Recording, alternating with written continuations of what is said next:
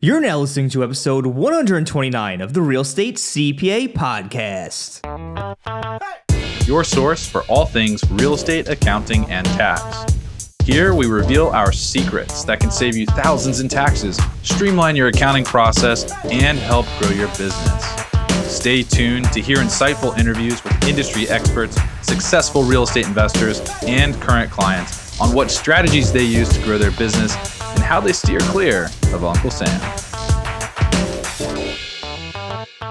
Hi everyone, thanks for tuning in. Brandon Hall and Thomas Castelli joined here with David Greene, co-host of the Bigger Pockets podcast, author of Buy, Rehab, Rent, Refinance, Repeat, also known as the BRRRR book, and Long Distance Real Estate Investing, How to Buy, Rehab, and Manage Out-of-State Rental Property.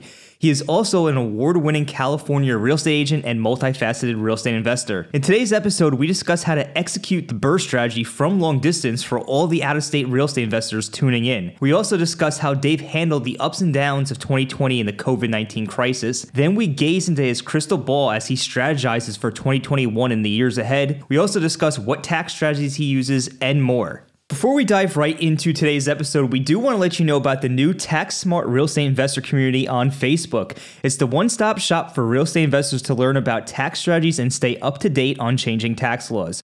With nearly 400 members and counting, there are a ton of conversations taking place right now. Join today by visiting www.facebook.com/group/tax-smart-investors or by searching for Tax Smart Real Estate Investors on Facebook to make sure you're not missing out on major opportunities for tax savings. The link will be in the show notes below. We look forward to seeing you there, but for right now, let's jump right into today's episode. Dave, thanks so much for taking the time to come on the show today. Would you be able to give our listeners a little information on your background? It's so smart you asked that question, because what I usually get is the host saying, hey, how can I introduce you? And they never remember it because I do way too many different things. So I'm a former police officer. Now I'm a real estate broker and loan broker. So I help people buying and sell houses and doing refinances and getting loans through the teams that I run. I'm a real estate investor. I've got properties in 5 different states. And then I have shares in apartment complexes, and I also flip houses.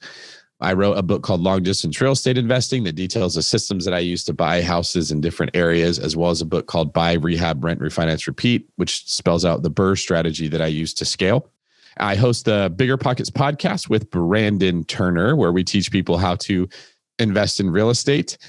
And I can't think of anything else off the top of my head, but that's pretty much the gist of it. I'm an all-around real estate nerd. We love to hear that. So kind of kicking off here with the BRRRR method. We know it's very popular amongst the real estate community. You literally wrote the book on it. Would you be able to kind of take us into what BRRRR is and like, what does like a perfectly executed BRRRR strategy look like pre-COVID? Absolutely. So in order to understand the BRRRR method, the first thing you have to understand is the traditional method, because this is just a different way of doing the same thing that people have been doing for a long time. It's not like a new type of investment. It's not like Bitcoin or something like that. When you normally buy a house, you put a down payment when you buy it. So you're financing it at the same time that you're buying it. Then you spend some money to fix it up, because if you're an investor, you probably bought a house that needs some work. That's why you got a better deal. You're left with equity in the property itself. So you've added wealth for yourself. And then you rent it out to somebody and it cash flows. And over time, it grows in value and the rents go up. And so does the cash flow. The problem is all of your down payment and all the money that you sunk into the rehab costs stays in the property. So if you buy a house and you put all your money into it, and let's say that you bought it for $90,000 and you're $30,000 all in and it's worth $120,000, you've made $30,000, but you left $30,000 in it. So it's got a total of like, say, $60,000 in equity that you can't use for anything. And the problem with real estate is that you make your money when you buy. You buy good deals and you manage them wisely and your wealth will grow. Well, when all of your capital is getting sunk into deals, you can't scale very quick. So the BRRRR method is just a rearranging of the order of when you finance. So when you're, instead of buying traditionally where you put a down payment, then you fix it up, with the BRRRR method, you tend to either pay cash or use a hard money loan or private money, something where you're not just sinking a down payment into a property that stays there. Then you put money into fixing it up and you make it worth more. At the time it's worth more, you then refinance it. And if the 75% of that money that you can pull out of the after repair value is the same or close to the money that you put in, you get all your capital back. you can reinvest it. It's just a way of not leaving the equity in the deal. It's getting the equity back out of the deal so it can be used to reinvest in the next project. And the best example I could give is if you went and you bought a really nasty fixer-upper, you spent $60,000, then you spent $30,000 to fix it up and make it worth more. So you've spent $90,000, that's your investment basis. If it's worth $120,000 when you're done, you've added $30,000 in equity, good job, you've created some wealth for yourself. The bank's going to say you can borrow approximately 75% of that $120,000. So you get to get a check written to you, or it's probably more like funds wired to your account for $90,000, which is the same money that you either borrowed or saved to buy the house. So you get your investment back out, you go buy your next house for $60,000, put $30,000 into it. And that is probably like the most simple explanation of why this strategy works. I hear a lot of complaints about how it's risky. I can't see from any angle how this is more risky than it is to do anything else. People say it's over leveraging, but if you're leaving $30,000 of equity, you're still leaving 25% of the money in the deal. That's not any more risky than if you put 25% down when you first bought it. I think it's just really a misunderstanding of what's happening. So they say it's risky because of the over leveraging aspect, or are there other reasons? Over leveraging is the number one thing that I hear people say BRRRR is risky because of this reason. Yeah. Wow. Interesting. So BRRRR is buy, renovate, rent, refinance, repeat. That's what the BRRRR stands for. Is there any sort of seasoning period in between the acquisition and the refinance? I know that a lot of conventional lenders will tell you 6 months, but we also seem to have clients that have a lot of success in turning it around pretty quickly. So what's your experience related to the seasoning or working on that refinance? There's no law that says you have to wait a period of time, but different lenders do have different guidelines. And typically, if you want to go get the best loan you can possibly get, which is going to be a Fannie Mae, Freddie Mac insured loan, they do have requirements that are called overlays. And one of them is usually you have to wait 6 months after purchasing before you can refinance. Now, that's what people are running into when you hear that 6-month number. And if you didn't want to wait 6 months, what have you found to be a successful strategy to get that financing faster? You look for a different lender, but you have to adjust your expectations that you're not going to get the very best loan that you see everyone else getting. And that's where people get hung up, is they're like, I want 30-year fixed rate, super great interest rate, everything perfect for me. And I don't want to have to wait 6 months. You have to let that go. It's sort of an either or. So when I do it, I don't go get Fannie Mae, Freddie Mac loans. I can't get them. I have too many properties. So you can either go to a portfolio lender who's going to hold that note on their own portfolio, and they're not selling it to Fannie Mae or Freddie Mac, so they don't have to worry about those rules. Or you can get commercial financing if you find a lender that will let you take maybe a couple of these properties together, take out a commercial loan on them. I do that all the time, and there's zero seasoning period. As soon as the appraisal comes back, they take 75% of whatever that number is, and they'll fund my loan. Nice. So transitioning just a little bit to some of the other stuff you've done, and I think this is actually going to tie in quite nicely. So you're also the author of the book, Long Distance Real Estate Investing. And I know for a lot of people who live in maybe California or New York, like myself, that's sometimes the only option because the properties in your backyard are too expensive. So what's your advice for someone who wants to execute the BRRRR strategy from a distance? That's the way that I do it. So it's not any different when you're investing somewhere else than when you're investing in your same market. The wonderful thing is that math stays the same no matter where you go. So the key to a successful BRRRR is you buy something under market value. This doesn't work if you're paying market value for the price. You might as well just do the traditional method, because if you're not adding equity to it or buying in with equity in it, you don't have that delta that you need to refinancing and get your money back out. The other thing is managing the rehab. You're probably going to be buying a property that needs some work. So you need a contractor that you can trust that does good work that can get it done. So when you're buying out of state, the first thing to make sure you get right with the BRRRR is that you're not paying market value. Don't think you're going to do this and get a turnkey property. There's a handful of times where I've gotten such a great deal and the house did not need work that I used the BRRRR method. That's very rare. So don't plan on that. Plan on it's going to be a fixer-upper, and you're going to need a contractor. And if you get those two things right, you buy it below market value. And so your appraisal comes in where you need it to, which is more than what you paid. And the construction process goes smooth. You can BRRRR anywhere the same as you can buy properties any other way. Nice. And when it comes time to after the BRRRR, so after you BRRRR it and you get to the next point, what are your tips for managing a portfolio of properties from a distance?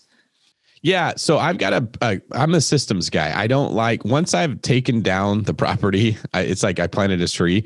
I don't like having to go back and prune the leaves and collect the fruit. I like other people to do all that. So what I have mine set up where I have 2 property managers in every state where I own rental property. And that's there as a fail-safe in case one of them goes down, goes out of business. I don't like the way that they handled my stuff. They got rid of the employee I like, they hired a new one, whatever.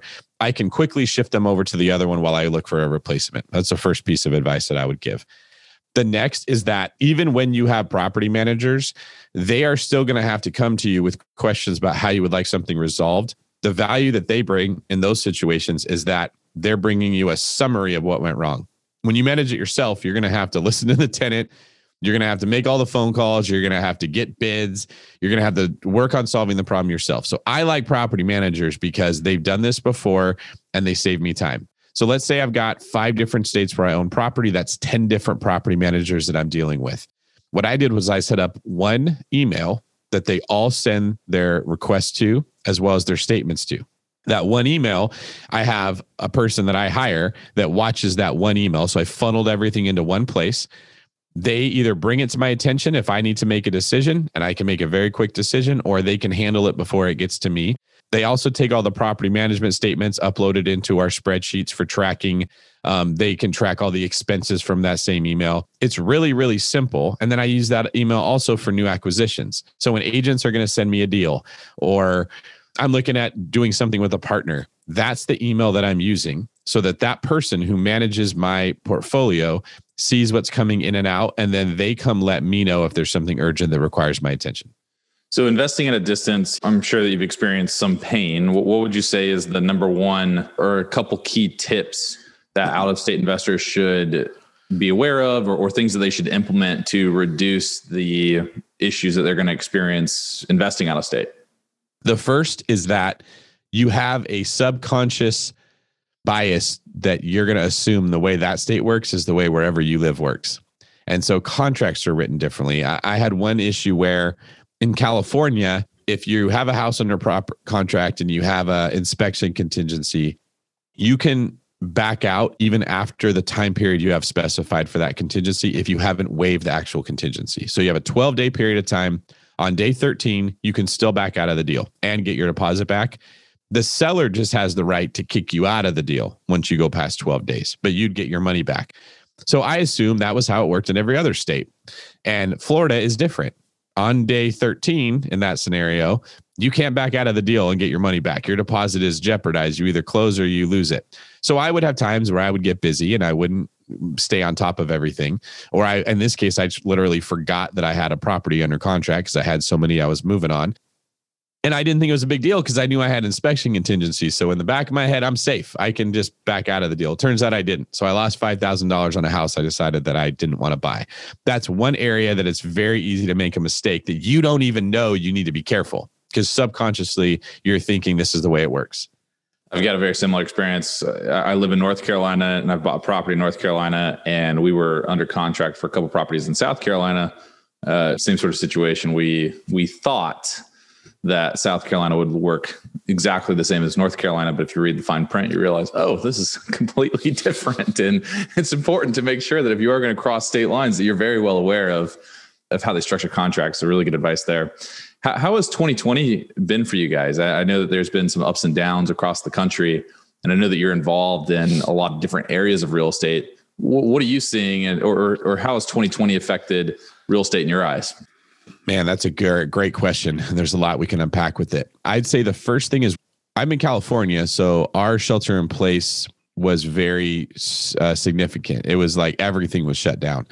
So when that happened, I made a conscious decision. I gathered the team together and I said, listen, we're not going to go hide and wait for this thing to pass. We don't know how it's going to play out. We don't know if it's going to be whatever it was, like 18 days to slow the spread, or if it's going to be more. We're going to get on the horn. And I had 28 properties in contract for different clients at that time with my real estate team. We're going to get on the phone and we're going to tell every single person, this is what's going on. Tell me what your goals are. Let's decide right now if it's a good idea for you to close on this property or not. Instead of shrinking back and letting problems come to me, I was very proactive.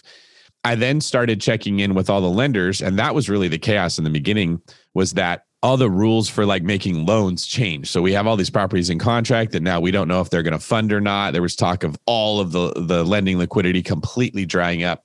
So we had to take on that challenge, and we had to contact all the listing agents that we had and say, hey, this may go a lot longer. We still want to buy your house. Let's come up with an extension rather than waiting for the period of time it was supposed to close and then dealing with it. Same with all my clients, my sellers. I told them right away, you're never closing in 20 days like what we said. It could be longer. Let's come up with a plan to make sure that works for you.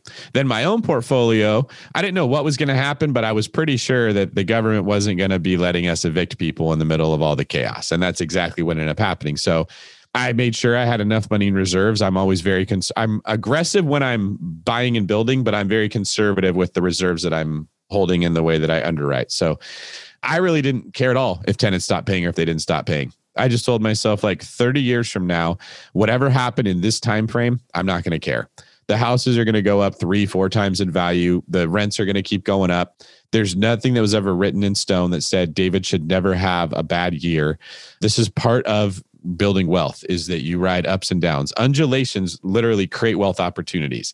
You can't take advantage of them when it works for you and then complain about them when it doesn't work for you. So you have to have some flexibility, understanding this is a part of why there is the ability to create wealth, because markets go up and down. If they didn't, it would be very, very hard to kind of like ride those cycles and build your wealth. So 2020 for me ended up being the best year that I've ever had. We almost quadrupled our sales on my real estate team from last year, which I was already the top agent in my office. So that was awesome.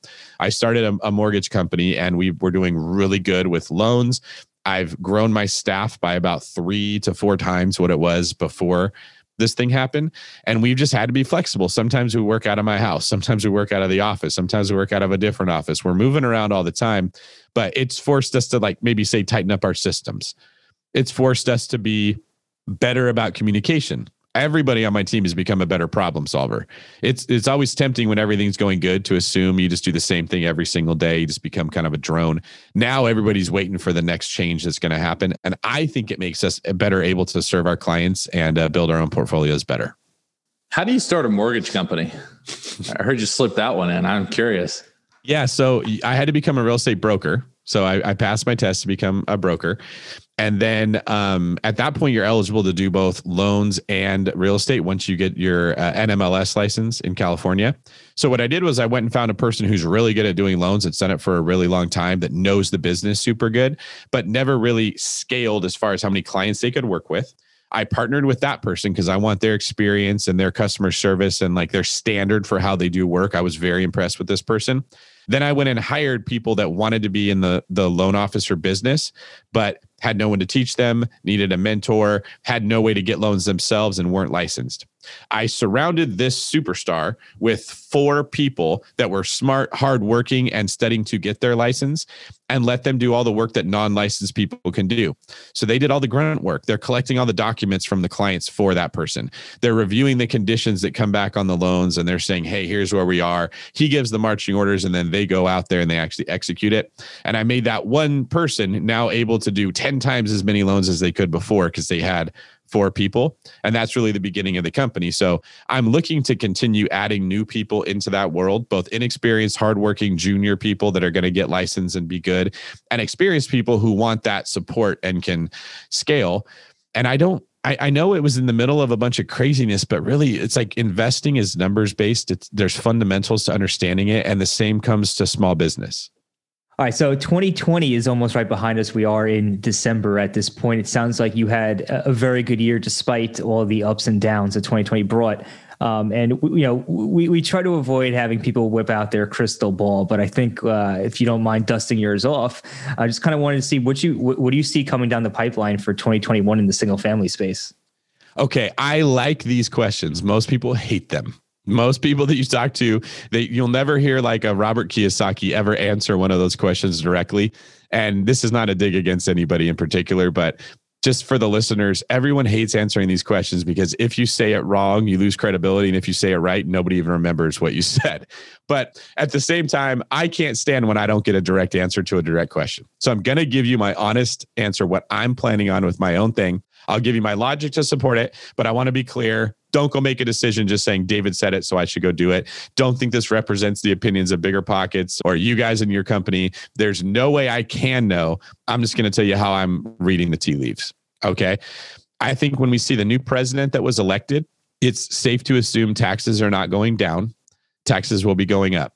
So if you're making high income, it's not enough to just make high income. You're going to start getting hammered on that. And you should start immediately looking at how you're going to leverage part of your business so that other people who are in lower income tax brackets are making more of your money, but you're getting your time back. Because I think actually creating wealth through offensive means, which is like earning income, is going to become very difficult. Just look at it like it's a rule change in the NFL where the quarterbacks and the wide receivers don't have as much freedom as they used to.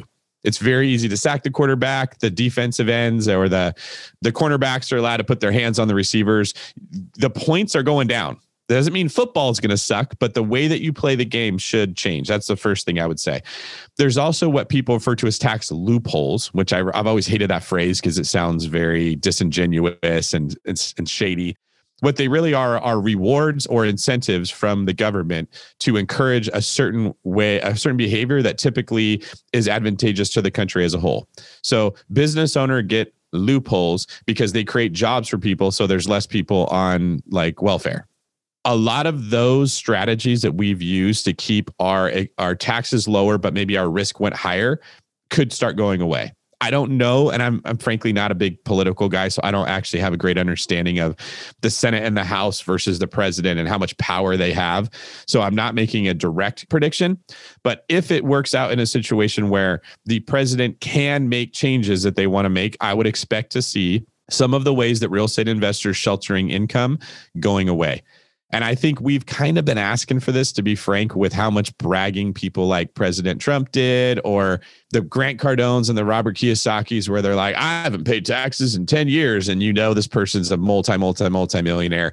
That irritates people. And I think they are going to change things like, if they can, maybe the depreciation against income earned other than what the property produced for a full-time real estate professional, the 1031 like-kind exchange.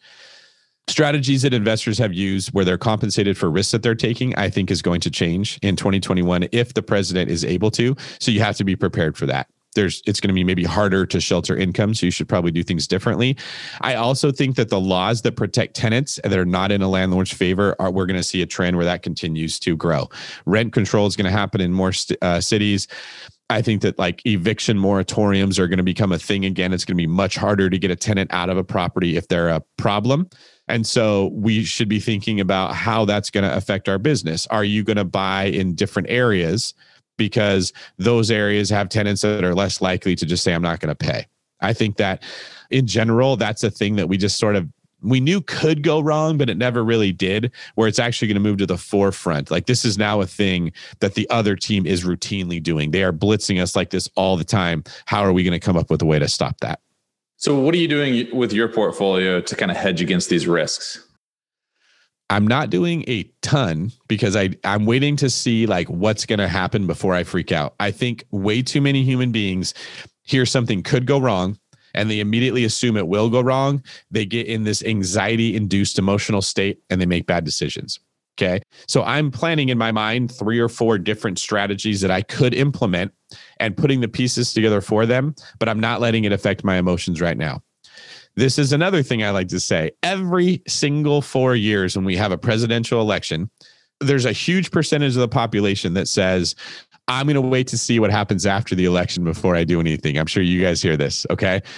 Or if this person's elected president, I'm leaving the country. But when I actually look at the impact it has on us, I'm not trying to diminish like the feelings people have if the nominee that they wanted didn't get elected. But President Obama to President Trump was about as severe of a swing from one political spectrum to the other as you could get. And overall, our lives did not have a huge change. So I remind myself of this all the time, that no matter what happens, it's not going to have an insanely dramatic effect on me. So a few strategies that I'm looking at, because I hate when people don't answer the question directly, so I don't want to do that. The 1031 like-kind exchange could be going away. If it looks like that's like Biden's actually said he wants to get rid of that. If it looks like that's gaining traction, it's going to happen. I will probably 1031 some of my smaller properties into a bigger property that has less growth potential, but more cash flow right off the bat. I'm just going to boom, make the move. I'm not going to worry about getting the deal of the century. I'm not going to worry about having a huge value add. It's more, I want to move my equity over now before I can't move it at all. That's one thing I would change. Another thing would be the areas that I'm buying in. I think if it becomes really difficult to raise rents on tenants or get them out, then you kind of have to play the appreciation game more than the cash flow game, because your ability to, say, run the ball with cash flow is being restricted by the rules of the game changing. Don't get mad about it. Don't get bitter about it. Just recognize that's what it is. The rules are changing. You build your team a little bit differently. So that location that you invest in will become much more important. I'm also preparing that if the 1031 goes away, that's not just going to affect the investor who sold and pays capital gains. This is something everyone should understand. Every time a transaction takes place where a property changes hands, there are a lot of people that are needed to make that happen, and a lot of people earn income. So in one case where someone sells a property and does a 1031 into a new property, that is 4 real estate agents typically that earn income on that, 2 for each side that earn commissions. There's a loan officer on each of those that most likely earn money that was going to be taxed. There are people like you, CPAs, that are advising the person who's doing it that are probably going to earn some money. There's a home inspector. There's a home appraiser. There's a home warranty company. There's a title company. There are the handyman that come in and do the work. There's the person who does the survey. Like wherever it is, there are a ton of people who earn their income from properties changing hands. If we disincentivize people to do that, those industries are going to be affected too. There's going to be less income tax that's actually generated, and there's going to be less income if you're in that industry. So you should be paying attention to that, and you may have to pivot. If you're a person who does cost segregation studies and that goes away, you're not allowed to write off the depreciation of that income against income in other areas, you might find yourself with like no money coming in. So I'm not panicking and saying I'm going to go do all this. I'm just looking at it as objectively as I can, saying, hey, these are routes that could happen. These are things that could happen. What are different ways that I can earn money if that does happen? No, it's very well thought out, and I'm gonna have to start revisiting some of my thought processes as well as a result of everything that is happening. But so what tax strategies are you currently using? We do have to end up talking about taxes sometimes on this podcast. So yeah, I'm frantically trying to buy a place before the year ends. Don't know if I'm going to do it, but I'm putting like a last minute rush together to try to get something under contract. I really waited too long before I started planning for this because the year was so good and it was also so crazy. So in 2021, I'm much more prepared for what I'm going to do. But the biggest ways that I'm trying to save money myself would be cost segregation studies on larger apartment complexes. So write off the depreciation against money that I made in other areas. I started 401k plans for a lot of my employees. That was another area that I was able to get some write-offs, and I was going to give them bonuses, and I just did it through that means. Like they got less of a cash bonus and more of a retirement bonus there. I restructured several of my companies into C corporations, so I can't really take the money out and use it as easily, but the taxes are lower, and then I just take the funds that are in that company and I reinvest it back into the company. So my own personal life is much less flashy. I'm living a much more humble lifestyle, which I'm fine with. It's kind of my style to be more conservative. But I did save quite a bit of money switching to a C corporation. It just means I gave up the ability to go spend that money easily because it's going to be double taxed if I take it out. And I'm looking to buy a couple condos in Hawaii with money from those corporations that I can use to send clients or other people that are supporting the business on like a vacation on me, and people in my sphere of influence that send me referrals when I want to do something nice for them, or I have friends that I can just be like, hey, go use the condo, and the company will be the one owning that. Nice. There's some pretty extensive stuff over there. But, we also know that you also have a book coming out specifically for real estate agents. Would you be able to tell us a little bit about that book? Yeah, thank you for asking about that, Thomas. Basically, if anyone that has ever bought a house or sold a house, they know that most real estate agents are not very good at their job. I can come out and say that because I am one, so I have that immunity. There's not a lot of mentorship for real estate agents.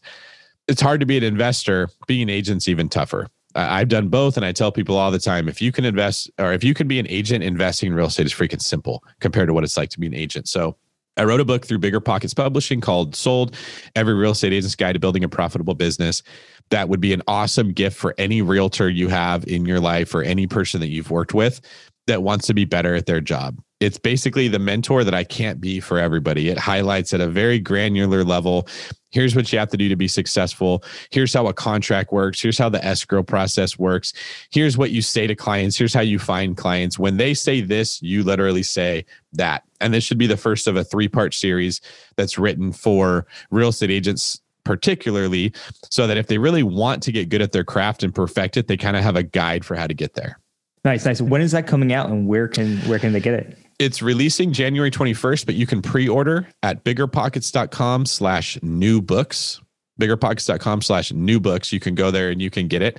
And I would just say, in the industry of being a real estate agent, this is not talked about very often.